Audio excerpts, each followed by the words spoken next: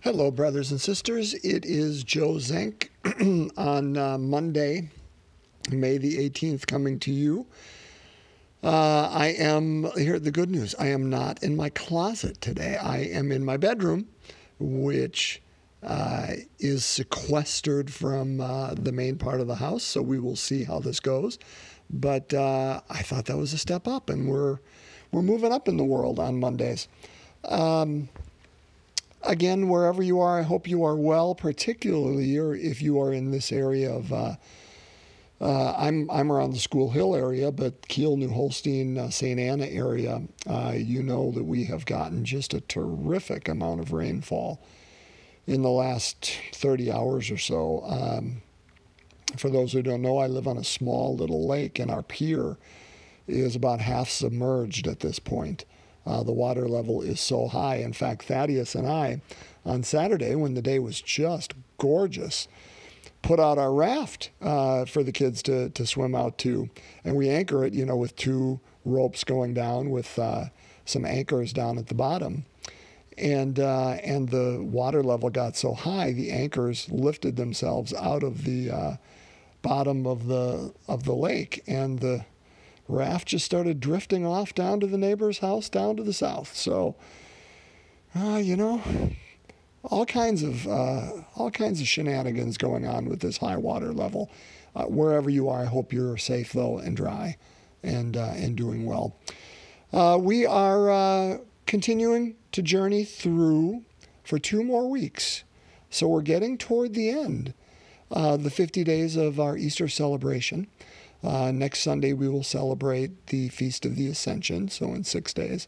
And then a week after that, the Feast of Pentecost, the coming of the Spirit, which ends the 50-day celebration of Easter. We will be hearing about the Advocate quite a bit. In fact, we continue through John's Gospel, through the Last Supper discourse, and I'm sure this is why whoever put the lectionary together, we're hearing about the Advocate. Heard about him in yesterday's gospel, certainly hear about him in today's, and I suspect, although I don't know, we'll hear about him in the coming days as well. Just because John's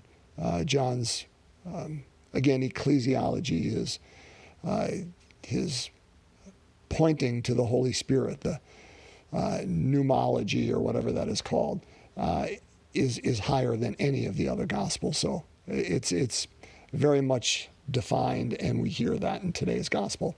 For those following along, we will close out John chapter 15. So we will start with John chapter 15, verse 26. And we will go into the 16th chapter of John and end at verse 4a. So John 15:26 through 16:4a. Let's hear the word of God. A reading from the Gospel according to John. Jesus said to his disciples, "When the Advocate comes, whom I will send you from the Father, the Spirit of truth who proceeds from the Father, he will testify to me. And you also testify, because you have been with me from the beginning. I have told you this so that you may not fall away. They will expel you from the synagogues. In fact, the hour is coming when everyone who kills you will think he is offering worship to God. They will do this because they have not known either the Father or me. I have told you this so that when their hour comes, you may remember that I told you." The Gospel of the Lord. Praise to you, Lord Jesus Christ. Now, brothers and sisters, just start with a little bit of history before we dive into at least a teaching, certainly not the teaching of what our gospel holds for us today. But historically, almost all, certainly the vast majority of Scripture scholars believe John's gospel to have been the last gospel written. Let's assume Jesus, sometime around the year 30, was crucified, died, resurrection, ascension, in that ballpark. Most scholars believe Mark's gospel to be the earliest, written probably before the year 70, because the temple seems, the year 70 is when the Romans came in and destroyed the temple. And in Mark's gospel, that sense does not seem to have taken place yet, that activity. So most place it probably in the 60s, 65 to 70, in that era before the Romans came. Luke and Matthew are probably about 15 years later, in the 80-ish, year 80, because they do have references to the temple being torn down through Jesus's words. So most scholars think that they were probably around the year 80, so maybe around 50 years after Christ's death, resurrection, ascension. And most people then put John at 90 to 100 or so maybe 60 to 70 years. Again, makes sense from the Christology, that sense of who Jesus is, the Holy Spirit, as they develop that idea of their theology and understanding of God and God's continued presence among them. But the reason I bring that up is, oh gosh, why did I bring that up? Oh, yes. I'm sorry. Here's why. The line, they will expel you from the synagogues. And again, if you remember, the early Christians still, and Acts of the Apostles makes this clear, they still worshiped in the synagogues, in the temples, with the Jews, that division had not yet taken place. But that does later, and if memory serves, forgive me, those of you who are better historians than I, memory serves that was in the 80s that took place, that division between the Jewish communities of faith and the early Christian church took place. So probably sometime after Matthew and Luke were written, but before John was, because John, again, through Jesus' words, makes that clear in his gospel today. I've told you this so you may not fall away. They will expel you from synagogues, even thinking that when they kill you that will be true worship. Looking back to some of what that early church was experiencing at that time. And so they would have understood that. Remember, Jesus' first words here are, Jesus said to his disciples. So he is speaking not only to the 12 at this Last Supper discourse around the table, or any other disciples that were there, although that is true. That's the beauty of the gospel. There's so many layers here. But it is also true that he was speaking to that church at that time when John wrote it, and he's speaking to you and I today. The levels of the Spirit of the Word is just marvelous. So what does he have to say to us today? Here's the point I'll focus on. And again, there are more, and so if it takes you in a different way, praise God for that. But I guess I just want to talk about the reality of suffering. You know, I know there are aspects of Christianity that will kind of subscribe to the idea that if we are faithful to God's Word, to Christ's presence in our life, then we will not experience that same level of suffering that others do. And that perhaps it's called this gospel of abundance, and Google that and you will come up with all kinds of things that pop up for that. But that idea that if we are faithful, that abundance will come to us in terms of wealth and position and status and other things. And as Catholics, brothers and sisters, that's not part of a theology to which we ascribe. Because the reality is the life of Christ. And if Christ suffered, so will you and I. I've mentioned many times, to be human is to thirst. To be human is to desire. To be human is to be addicted. To be human is to love and life and be filled with that. But to be human is to suffer. We cannot avoid that. That image of Christ on the cross is real for all of us, as it was for him. And the reason I bring that up with today's gospel is is that line, which, again, such a short gospel. I could read the whole darn thing to you again. But Jesus is saying, listen, I'm going to send you an advocate. And this advocate will testify to me, and so will you. But then that second paragraph, I have told you this so that you may not fall away. Well, why on earth? That's kind of an odd sentence in the middle of it. You're telling me you're going to send me an advocate so I can testify. This is all good news. What are you talking about falling away? Because it alludes to the fact, brothers and sisters, that there will be bad times that we deal with. I'm telling you this so that you will not fall away. Okay, what does that mean? Next sentence, they will expel you from the synagogues, meaning when we witness. Things that will have ramifications. There are consequences to testifying and witnessing to the reality of Christ.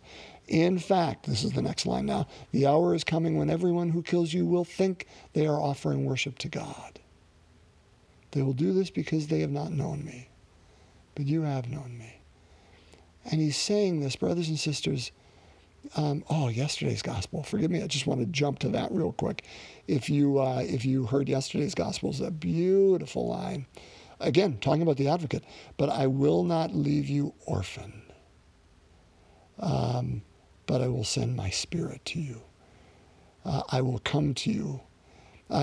We were sitting around as a family last night discussing the gospel, and Molly had a different translation. It said, I will not leave you desolate, but I will come to you. Because, brothers and sisters, it presumes, again, the wisdom of Jesus, the reality of Jesus, presumes there are times in our life you and I will feel alone. We will feel abandoned.